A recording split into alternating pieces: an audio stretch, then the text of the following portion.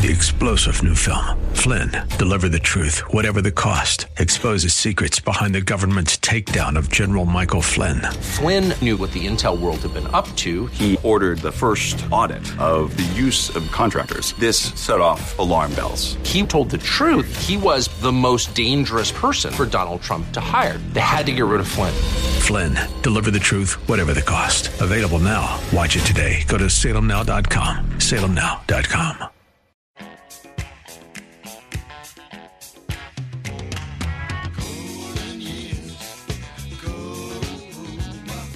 It's Ask the Lawyer with Mike Connors. Got questions concerning elder or estate law? Attorney Mike Connors has the answer. He's been recognized as one of New York's top lawyers by New York Magazine and brings over 30 years' experience to the table. Call him now at 866-970-9622. That's 866-970-9622 and ask the lawyer.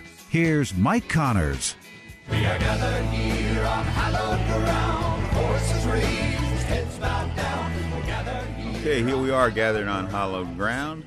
You're listening to Ask the Lawyer with me, Mike Connors, and the reason it's hallowed ground, well, there are two reasons for that. One, we're right next to Trinity Church's graveyard. The cemetery, I guess, is today's word, but it would have been graveyard back then. It's a graveyard.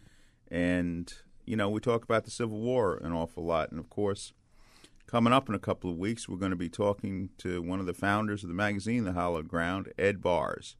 Ed Bars, 93 years old, is going to be at the Civil War Roundtable on April 12th at 5:30. So, you know, I don't know how many more chances you're going to get to see Ed Bars. Get your reservation in. Right. So join us at the Civil War Roundtable on April 12th to 3 West Club, 3 West 51st Street. And, you know, the good thing is after the meeting, you'll be able to greet Ed Bars, talk to him. And you can ask him any question. I understand there's a game going around today where you ask Ed Bars any question about any war, and he'll answer it. So call for reservations at 718-341-9811, 718-341-9811. Now, for those of you who don't know the show, it's kind of a disjuncted show because first part of the show we talk about estate planning and elder law, and the second part of the show we talk about history, politics, religion, nostalgia, whatever, and we talk to different people. Tonight we're going to be doing something that we've never done before, and I'm never going to do anyway, but we're going to talk a little bit about makeup.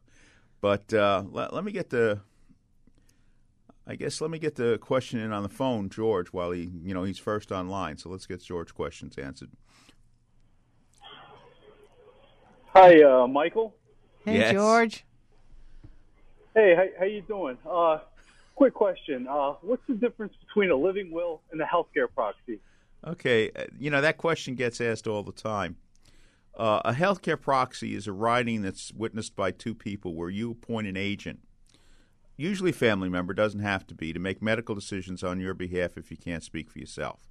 And pretty much everybody should have a healthcare proxy. You want somebody to have access to your medical records and make those decisions. The living will is instructions on how you want those healthcare decisions to be made. Now, you don't necessarily need a living will if your family and you are in the same wavelength or whatever, or if there's no conflict in the family.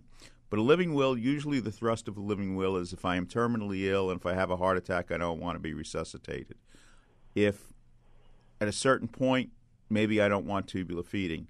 And that's one of the toughest questions about a living will because, it's Father Pavone spoke about this a few months ago, but he saw Terry Schiavo die, and he said it was a horrible experience where the feeding tube was withdrawn from her, and she just shriveled up. And it was a horrible sight to behold. So, that's one of the questions. If you're in a coma, let's say you're not on any machines, you're not on life support, you're just in a coma, do you want the feeding tube to be withdrawn? And those are some of the questions that can be answered by the living will. Nobody wants to be on a respirator for 20 years, in a iron lung type of situation you see in some of the old movies. But at the same time, the tough question, and I always say this with clients when they don't know where they're going, if you're in a coma, you're not on any machines, do you want to be starved to death? And that's the tough question. Everything falls from there. But the healthcare proxy is the more important document. That's where you choose somebody to make your decisions if you can't speak for yourself. Thank you, George. Okay. Beth, we have two Two email questions. So let's get them because we don't have a lot of time tonight. We've only got about 10 minutes. The first one is from Mabel. Is the money received from the sale of inherited property taxable? Thank you. Well, ordinarily not, and that's one of our questions usually when we take questions from email because we don't have all the facts. Assuming the person dies in the inherited assets, somebody dies at present and you sell the assets within a couple of months, there's not going to be tax on the sale of the assets because there's what's called the stepped-up basis. In other words, if you own an asset on the day you pass away, the capital gains taxes that are associated with that asset are wiped out by your death. It's called the stepped-up basis. Assets step up to their date of value. So inherited assets are usually not subject to income tax. Now, the problem or the exception on that is, let's say you inherited the house 10 years ago, and the house was worth $500,000 10 years ago, and now it's worth $900,000. Well, yes, then you would pay capital gains on the difference between the date of death value, let's say $500,000 10 years ago, and $900,000, let's say when you sell it. But, under ordinary circumstances, if somebody inherits a house for $1 million, person died a couple of months ago, you sell that house, ordinarily you can get a capital loss because your closing costs, which you pay the broker, the attorney, and the transfer taxes, if you live in New York City, are a deduction. And that becomes a loss for the seller. And that's one of the things we do at Connors Sullivan. There are a lot of people who don't realize that a lot of times there are tax benefits that a lot of people who are not associated with dealing with people who pass away in inheritances, they don't know how to file the return properly. And that's one of the things we do at Connors and Sullivan. So if we do your closing on that, most of the time we will do the tax return. And there are a lot of people who don't get all the deductions and all the losses they could get in some of these situations. And we work very hard to try to keep the taxes to a minimum. Steve, Bay Ridge, hometown. What's up, Steve? Hey, Mr. Connors. Quick question for you. Do you think Donald Trump is going to get rid of the estate tax? And if he does, do you think Governor Cuomo is going to follow him? Well, that's a good question. You need a crystal ball for that one. But Donald Trump wants to get rid of the estate tax. Most Republican presidents in the last few years have. It's just a question of what compromise gets through the Senate. But it's Donald Trump's intention to get rid of the estate tax. Now, one of the problems is without overhauling Obamacare, it's hard to do some of the tax planning because you can't figure out a budget. What Governor Cuomo does is anybody's guess. I mean, they have been following in line. And, actually today's a historic day because the estate tax in New York goes to $5,125,000 as of midnight, Friday into Saturday. So the tendency has been that the federal goes with the state. But at the same time, if the federal is wiped out, I seriously doubt if New York State is ready to say no estate tax. But that's crystal ball stuff. But I would bet the governor is not going to give away that money from the estate tax that easily. There's too much pressure from the Democrats to tax the rich to get go with that. But I think the Republicans in the Senate, I mean, for the first time in a long time, we have a Republican president, Republicans in the Senate. We got a shot of either greatly increasing the amount that needs to be taxed for the estate tax or getting rid of it. And I think it's one of the most unjust taxes that this government has. Beth, real quick, let's get that email question. Okay, this one is from Mildred. What happens to my underage child if I were to pass away and I was divorced? Well, that's a question. I assume again, this is the email problems, but I assume the divorced spouse is the father of the child.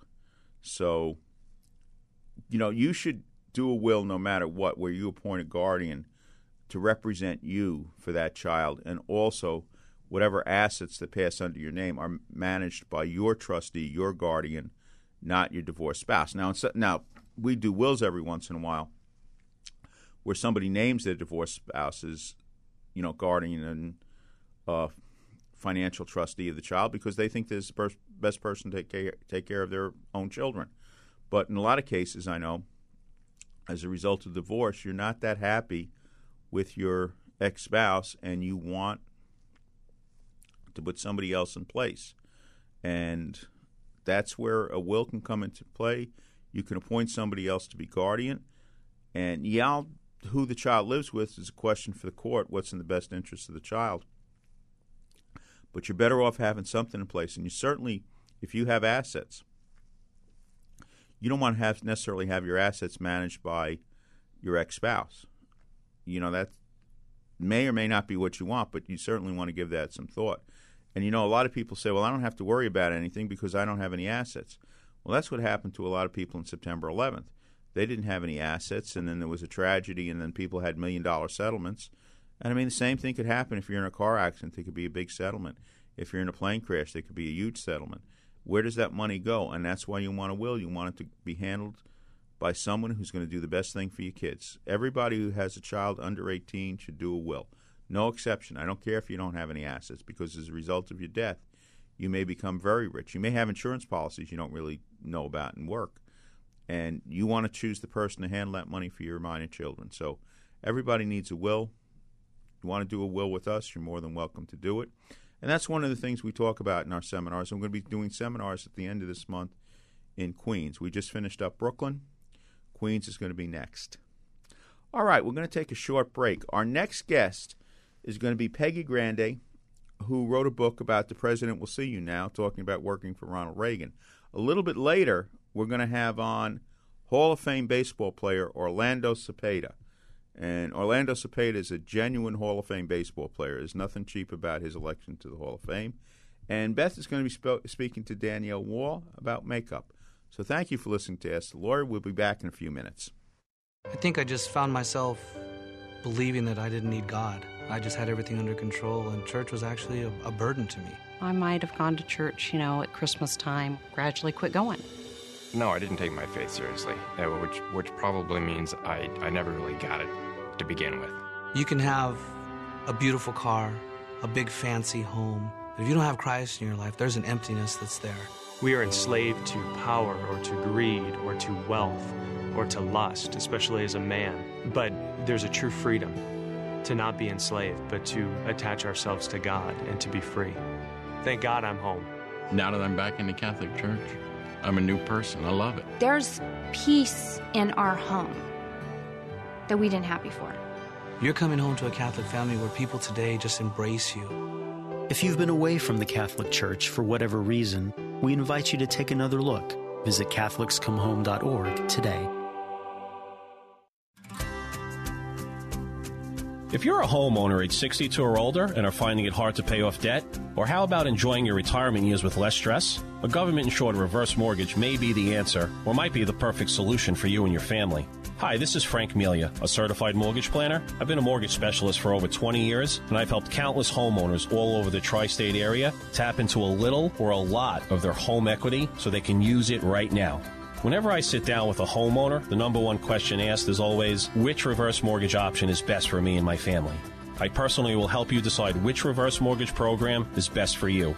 My job is to help active retirees find the best solution for their retirement goals. I do this by educating homeowners with straightforward, objective information and answers. It's free to call and speak with me, Frank Melia, to determine if this FHA program might be able to help you and your loved ones now. Call 888-943-2646. Call and speak with me right now. I'll answer your questions and help you decide if a reverse mortgage is right for you and your family. Make the call now, 888-943-2646. Once again, call 888-943-2646, and you could be on your way to a stress-free retirement. Frank Melia, NMLS number 62591. All loans provided by Quantic Bank, NMLS number 403503.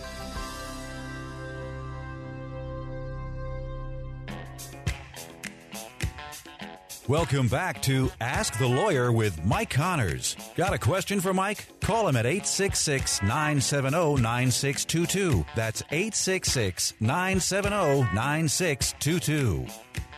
Welcome to the Connors Corner segment of Ask the Lawyer.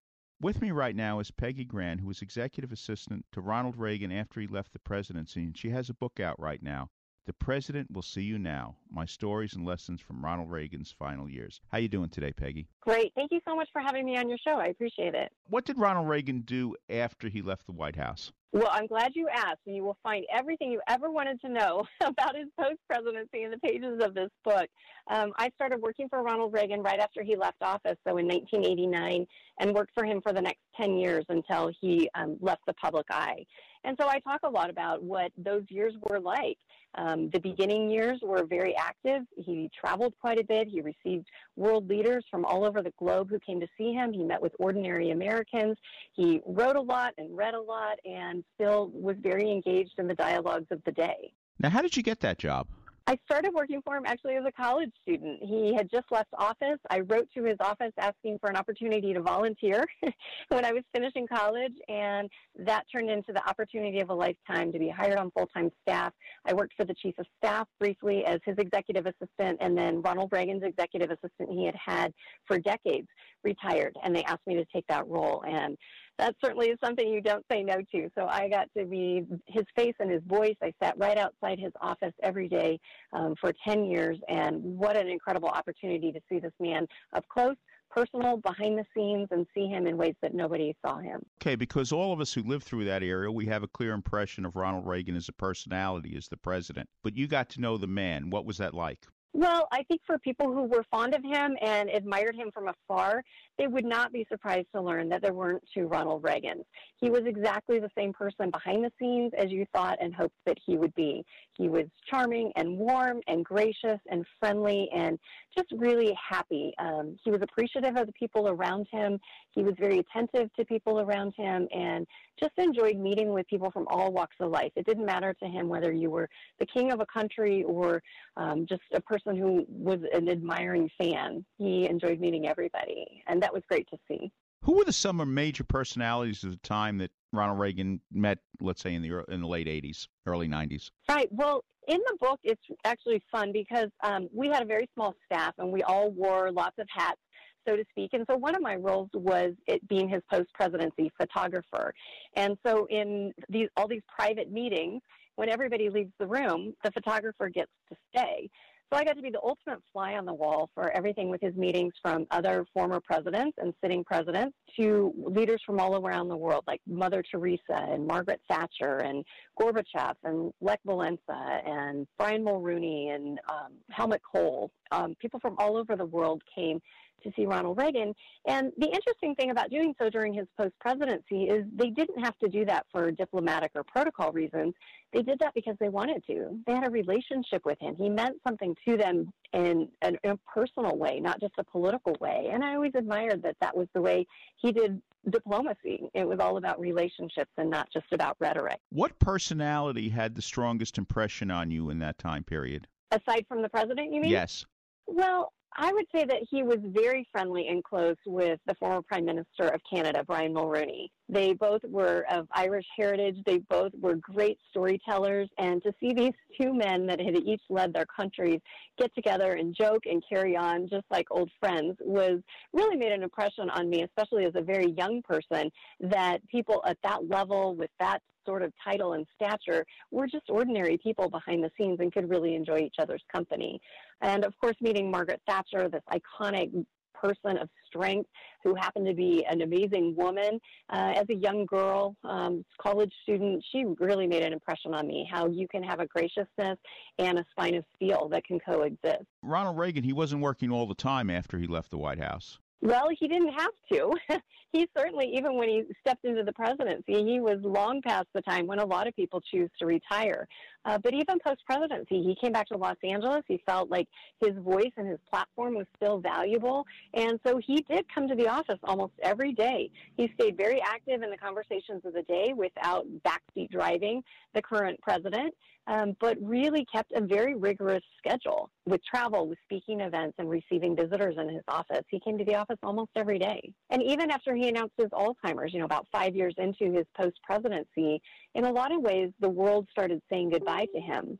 And yet for those next 5 years, we were still saying good morning to him every day as he continued to come to the office. He was a great model of living life full throttle all the way to the end, long past when a lot of people really choose to retire. He certainly did not. How painful was it for you to see the president when he started to show the signs of Alzheimer's? It was very difficult. Anybody who has dealt with somebody who goes through an illness, whether it's cancer, whether it's Alzheimer's, it's very difficult to watch somebody you care for decline in front of you. And yet Ronald Reagan taught me a couple of things in that. First of all, you can have a graciousness, and there can be an elegance even in your decline. He was an incredible man of faith. He continued that faith all the way to the end. He trusted that God would continue to provide and care for him as he always had done. And so he proved to me that you can live a faithful life all the way to the end, even when circumstances are tough. And then the other thing he really taught me through this was that he was a true public servant. This was something that was very private and very personal, and he and Mrs. Reagan, frankly, could have retired to the ranch and maybe nobody would have ever even known. But that was not the people that they were, and it was very important to him to use his voice and his platform in the current circumstances of his life to benefit and help others, and that's what he and Mrs. Reagan chose to do, and I admired that greatly because that certainly was not the easier path. How did the family react? I know it must have been very difficult. Yeah, I mean, of course, the family, each one of them dealt with it in their own ways. I dealt most closely with Mrs. Reagan, and what a pillar of strength she was. She cared for her husband so lovingly and really was willing in those final years to step into the spotlight a little bit more on behalf of her husband and perpetuating and being a great champion for his legacy. That wasn't, I don't think, a place she usually wanted to be. She much preferred to be behind her husband with that loving gaze that everybody would talk about. And she didn't prefer the spotlight, but she was willing to do it for him, and it was important to her to continue to be a voice and a champion for him. And so I always admired her stepping into that space, even though I knew that was probably not what she preferred. And she was dealing with her own heartbreak and heartache, and she did it in such a brave and courageous way. And I think we all took strength from watching the way she handled those final years. Now, you mentioned that President Reagan was a man of faith. Yet I remember years ago when he was criticized because he didn't attend church regularly while he was president. That certainly was not his choice. You can understand the security risks that are involved with a sitting president, especially attending church. And even when he came back to Los Angeles, he attended church quite regularly until he made the announcement of his Alzheimer's. And then paparazzi would be at the church on Sundays trying to catch a picture of him coming or going. Once they started actually sitting in the pews of the church and taking pictures of him, it was just decided that that probably was not the best thing for the church and for the other parishioners. And so the decision was made once again for him not to attend church.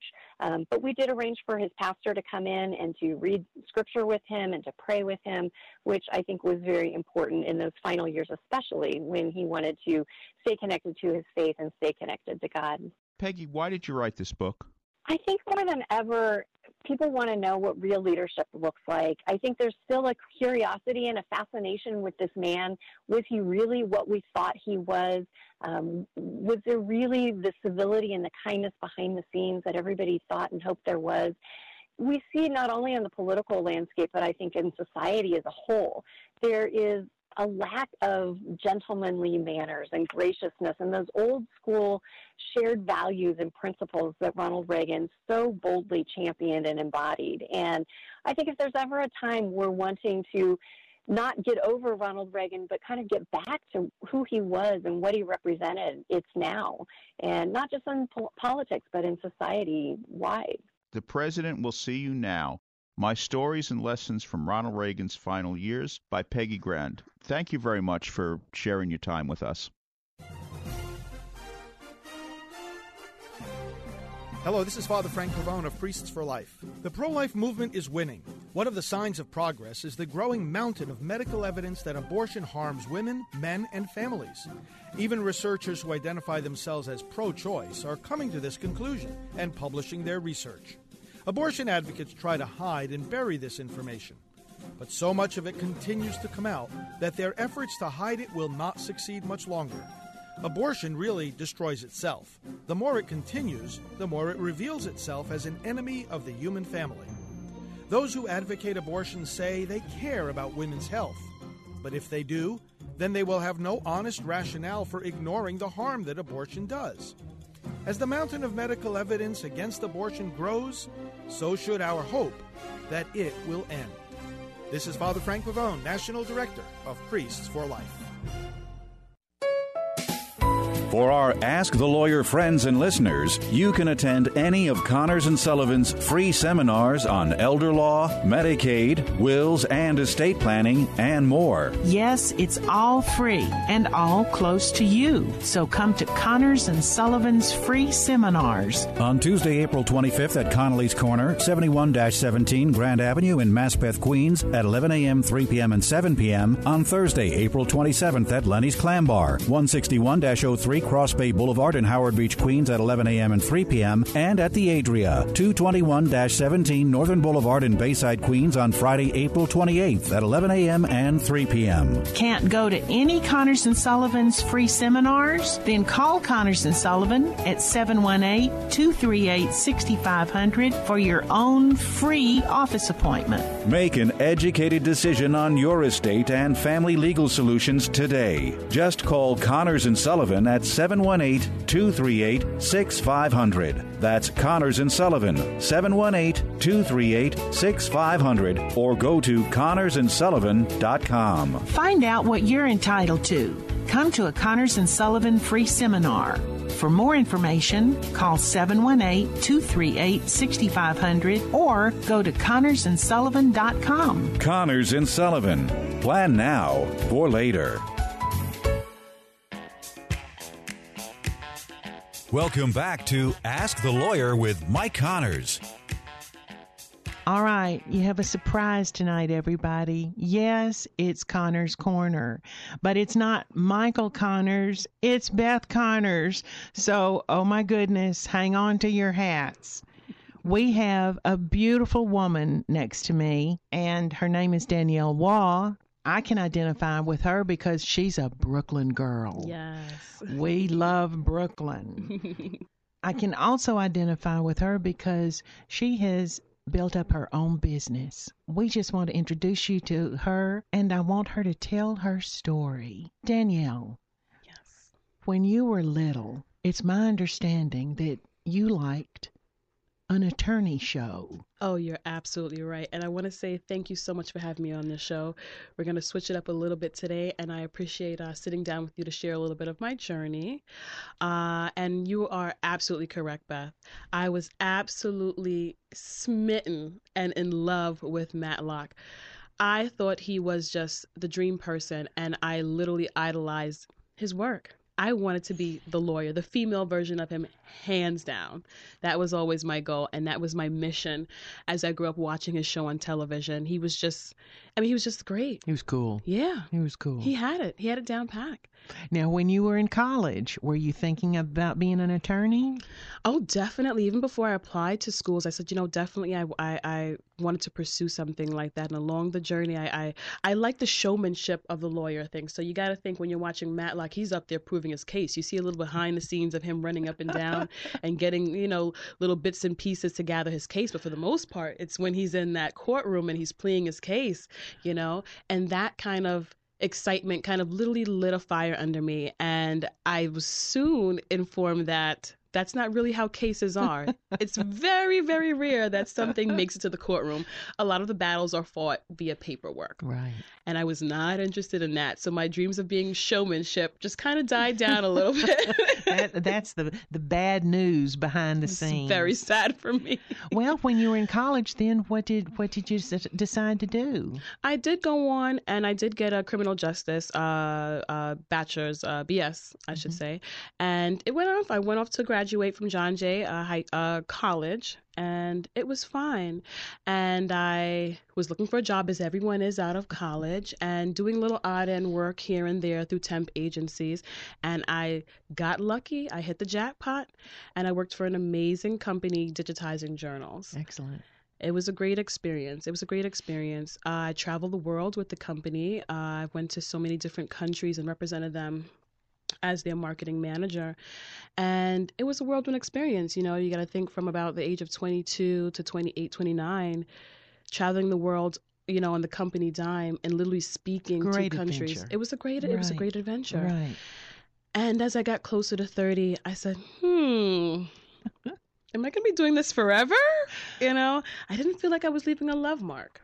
I didn't feel like I was leaving a love mark. Did something happen that gave you an opening into a new world? Yeah, I would say I was turning 30 and I didn't want to be pushing papers for someone else. I said, this can't be life. I wanted to move on through life doing something that I loved, something that I felt proud of, something I could call my own. And I remember one day, it was September 2012, August 2012, and I got a call literally sitting in the company that I was working for at the time. And someone says, hey, we love your work. I said, what work? And they said, well, we see your makeup artistry work and we want you to be a part of New York Fashion Week. And I told them I think they had the wrong Danielle because I wasn't publicizing my work at that time, at that level. And so I said, I think you have the wrong Danielle. And they said, no, they tried to pronounce my last name, which is War, but when you look at it, it's a little difficult if you aren't familiar with the English author for per se, Evelyn Waugh. So people don't really recognize the name when they see it. And they said, no, we'd like you to be a part of New York Fashion Week at the Lincoln Center. Why don't you come on down and be a part of the team? And I went down there. And what happened? A fire literally was lit under I'm not sure if I can curse on the show, but literally a fire was lit under my behind. Excellent. I felt so full of life. I mean, being backstage there, I mean, the lights, the camera, the action, seeing everyone's just getting in the hustle and bustle to be ready for the show. It was invigorating. It was absolutely invigorating. And from that point on, I knew it's what I wanted to do. It's what I wanted to do. So I, within a few months, left my corporate job and went on to work for a company called MAC Cosmetics. I knew there was a lot I needed to know about the industry, a lot I needed to kind of push forward. And I wanted to learn from a company that was leading in that cosmetic trend. So I started to work for them. I started as a part-time artist, just weekends, and, worked my way up. And it was always a goal to be on my own. Right. I knew that I was going to start there, but that was not going to be the ending. And along the way, I created my company, Inner Beauty, and I was very purposeful or intentful with the name of the company. I didn't just want it to be about just, vanity of looking beautiful all the time. I named it Inner Beauty because I feel, and it's my belief, that if you feel great on the inside, you're going to exude it on the outside. And if you look great on the outside, you're going to exude it from the inside. It kind of goes hand in hand. It's sometimes you have a bad hair day or, you're just not feeling maybe the outfit that you put on. When you have that day when everything goes right, it's like you're walking on air. Absolutely. Absolutely. So I wanted to be a part of that process for women to take it to the next level and feel gorgeous, from the outside, and playing a small part in making them feel beautiful. Well, I've seen some of you have some pictures, you have Facebook, and, they're pictures of beautiful women that you make just exquisite. Right. But there's also, the everyday Joe just doesn't have time to mess, sometimes do all that every day. Oh my goodness. But what I see, a special occasion will come along and you will take an average woman and make her stunning. And that's a gift. Well, that's a wonderful gift because, like I say, we can't always focus on makeup and everything all the time. Right. But to make a special moment for someone, it's like you say, to make them feel beautiful. That's big. That's enormous. I appreciate that. That's very, very kind of you to say. And it means a lot to me. And I know that I feel like we as women are such givers. We're always giving all the time to our significant others, our husbands, our children, our coworkers. We don't take the time to really take care of ourselves. We forget ourselves in the midst. And it's very important that we remember to be strong, not just physically and mentally for everyone else, but for ourselves. And if that means just putting a little lipstick on, a little lip balm, something as simple as that, a little concealer, brushing our hair before we take care of everyone else. Just that little pick-me-up will make us feel better. I always use the example, when you're in a plane, the first thing they say in case of emergency is put on your oxygen mask. Right. Because if you're no good to yourself, you can't be good to anyone else. So I always encourage ladies that I work with to take a little time for themselves. And it's not considered selfish. Right. It's just considered being a better you so that you can be the best version of yourself for someone else, Well, listen, I want to thank you so very, very much for coming because beautiful women sometimes always get the show and everything, but you make the everyday woman, you make the person that maybe they're I know we were talking about earlier, but people with cancer. Right. When you make someone that's really struggling feel good, that mental boost can be something that gets to the person's spirit. And that's the end goal. That's always the end goal, just to really touch them from the inside.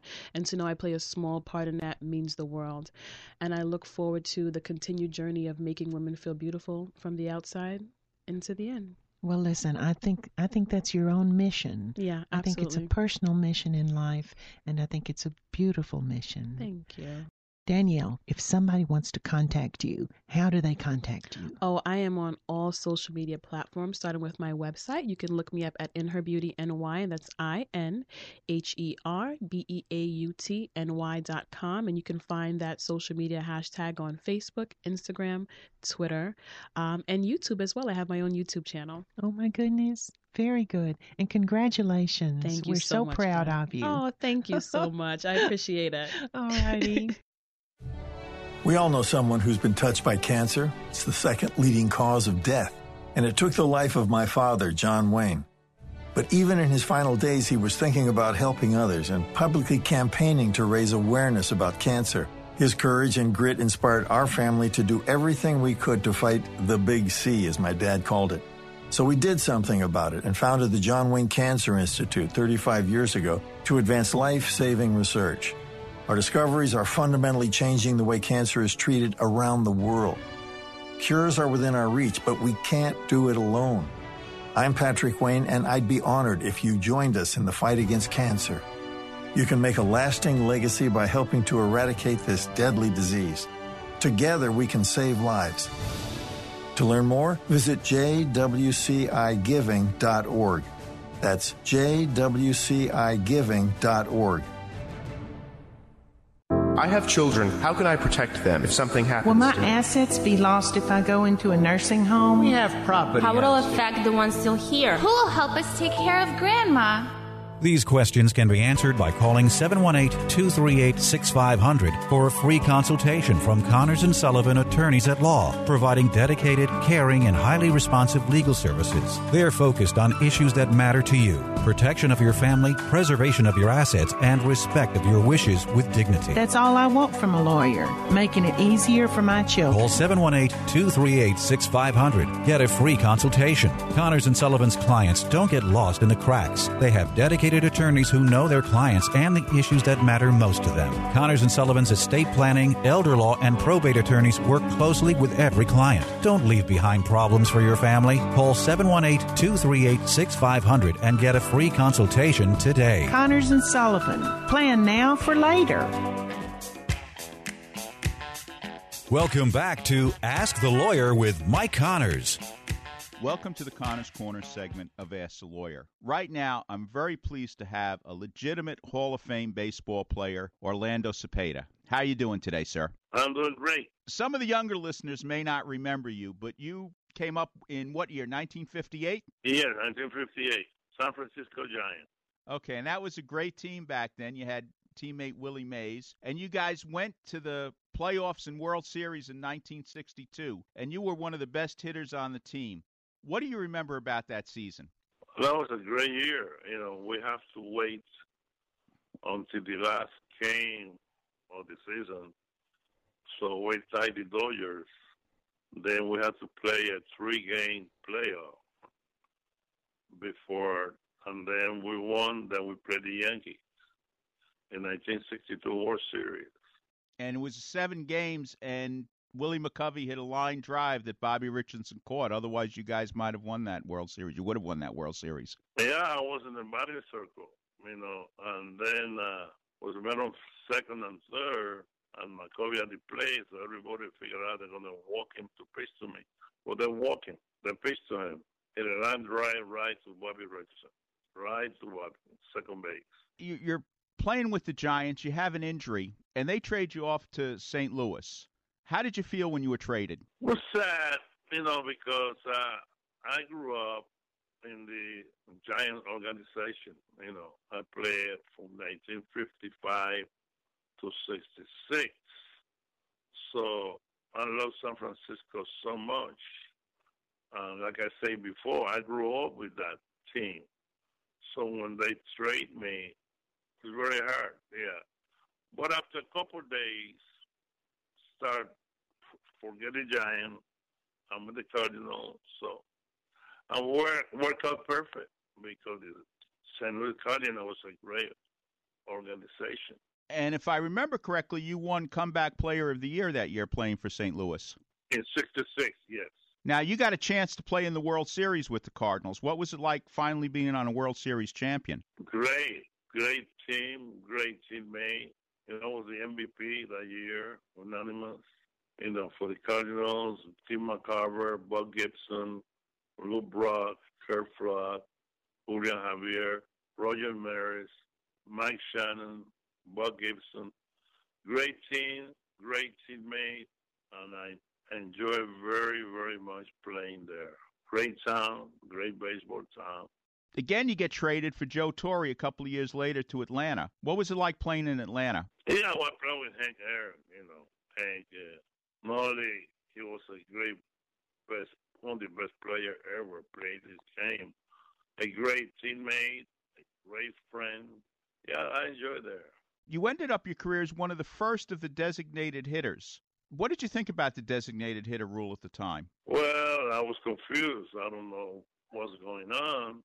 And they called me, they asked me. I didn't know what they were talking about. So I enjoyed playing there, too. I got a question to ask you, which I don't think hardly anybody in the audience remembers. But there was the last ball game ever played in the Polo Grounds. Do you remember that game? It was Latin American? Yeah, I remember that day. Who were some of the players in that game? Well, Clemente was there. Tony Oliva was there. Juan Marichal was there. Luis Aparicio was there. Sort of the best Latin player that were there. The best Latin player in that era playing that game. Now, this was a postseason game after the World Series. How much did you get paid to play in that game? Do you remember? Like $300. $300. Right. How much money were you making back then, let's say in the 60s, as the best first baseman in the National League? How much money were you making back then? $50,000. Not quite the money they're making today. No, you can't even compare that. Now a bad boy made that kind of money.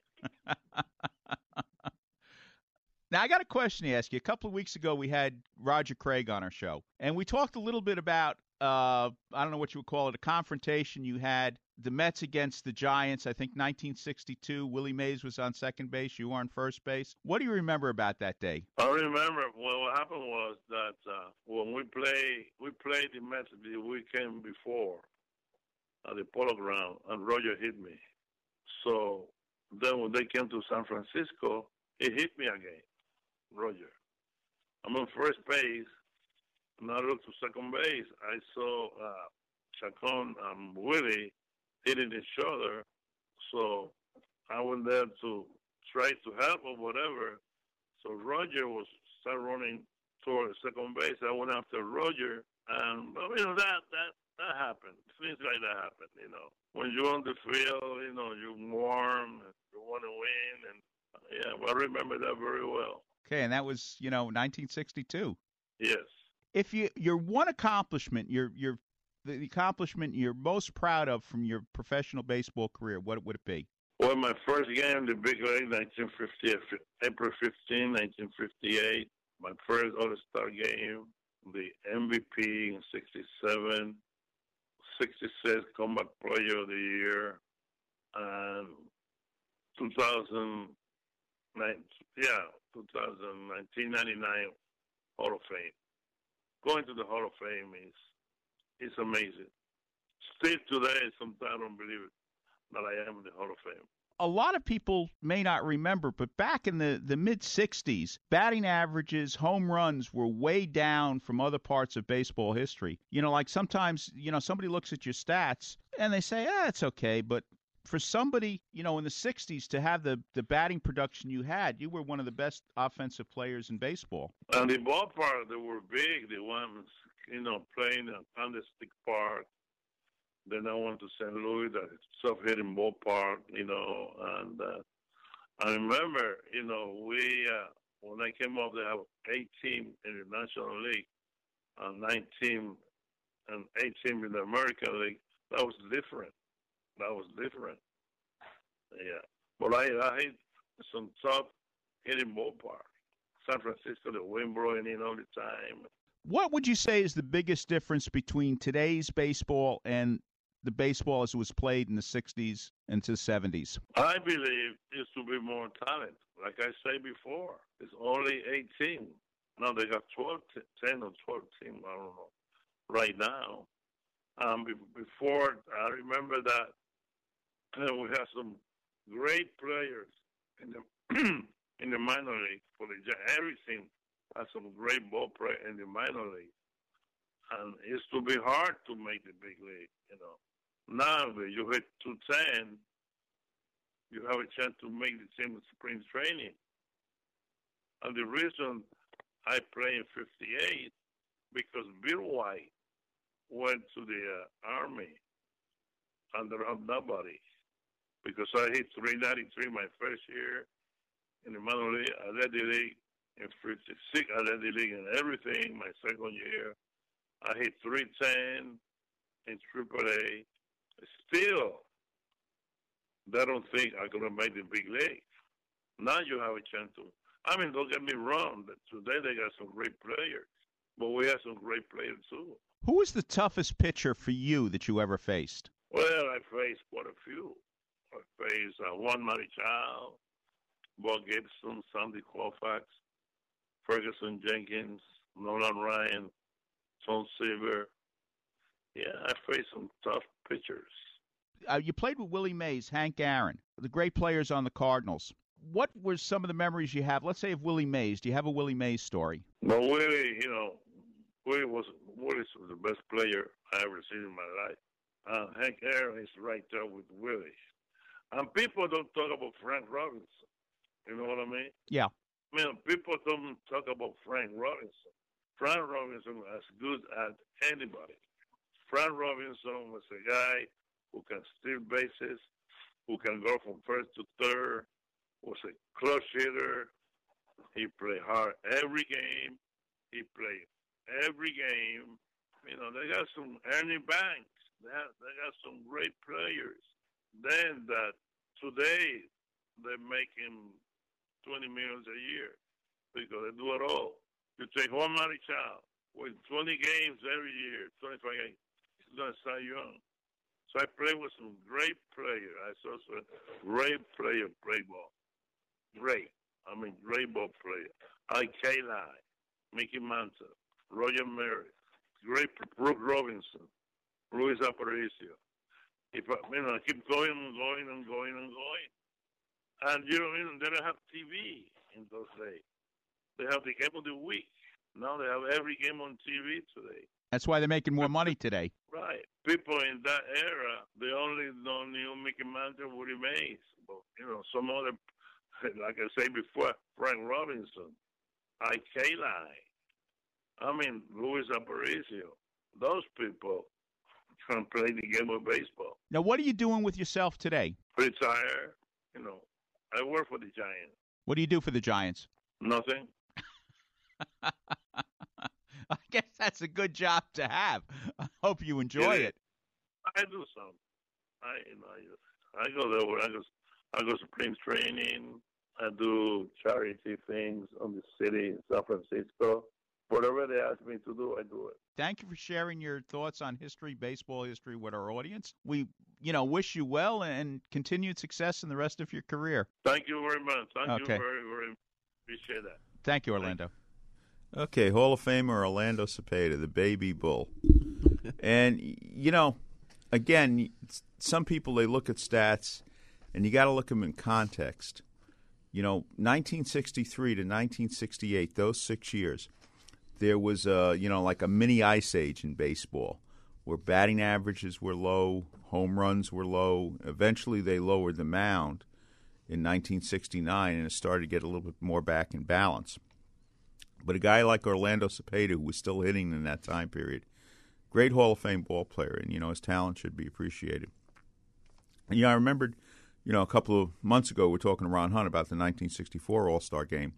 And, in that 1964 All-Star Game, You had Roberto Clemente, Hank Aaron, and Roberto Clemente, Hank Aaron, and Willie Mays starting the outfield with Frank Robinson on the bench. So there was an awful lot of talent back then, and and I'm not saying players today are not as talented by any stretch. The best are the best, and I think you always have to go on that premise that the best major leaguer at any one time is as good as the players of another time. Now, Beth, I want to, we took a few email questions today, but we didn't give, if you want to email us a question, you got to do it at theanswer@connorsandsullivan.com. theanswer@connorsandsullivan.com. Everything spelled out. Okay. And what about Facebook? Maybe you can step on that. Like us on Facebook. Why? Because you get all the updates, what's coming up, what's already been. One of the best things, if you liked one of your interviews, those end up going on YouTube, and that's connected with our Facebook. So Facebook is just a very good way to get everything. But it tells you what's upcoming for the next show, and you can go back in time, and we have pictures with the people. So many of these people we've met personally. But the other thing is YouTube. Anybody that knows, you can do a YouTube search and get the best of Connor's Corner. Okay, and remember again, one of the things about liking the Facebook page or getting on the Facebook page is you get to see pictures of a lot of these people that we're talking about. And, in some cases when we're talking to some of the baseball stars, you get a picture of them today, you get a picture of them when they were playing. And, the same with actors and actresses. And, tuning into Facebook, it's no big deal. It's fun. Facebook is fun. But like us. We're trying to get our like pages up. We're over 1,000 now, but we want to get to the next level. If you're on Facebook, you can also send a private message there, and we can read that if you'd like. Okay. Yeah, you can also ask, if you want the question to be private, please do that, and we'll respond to you in writing. Now, we got something coming up with Regina Pachis Opera? Regina Opera Company. It's their 47th anniversary gala concert, Sunday, April 2nd, 2017 at 3 o'clock p.m. A 2-hour concert. Tomorrow. That's right. So get your act. We can't go, unfortunately, but a 2-hour concert of your favorite opera and Broadway tunes this weekend. The performances are at OLPH Catholic Academy, 5902 6th Avenue at 60th Street, Brooklyn. It's a good time. Okay. David Kincaid, time to say goodnight. Oh, no. Civil War Roundtable, April 12th, Ed Bars. Bye-bye. Voices raised, heads bowed down. We're gathered here on hallowed ground to sing this soul away. We are gathered here on hallowed ground. Voices raised, heads bowed down. We're gathered here on hallowed ground to sing this soul away.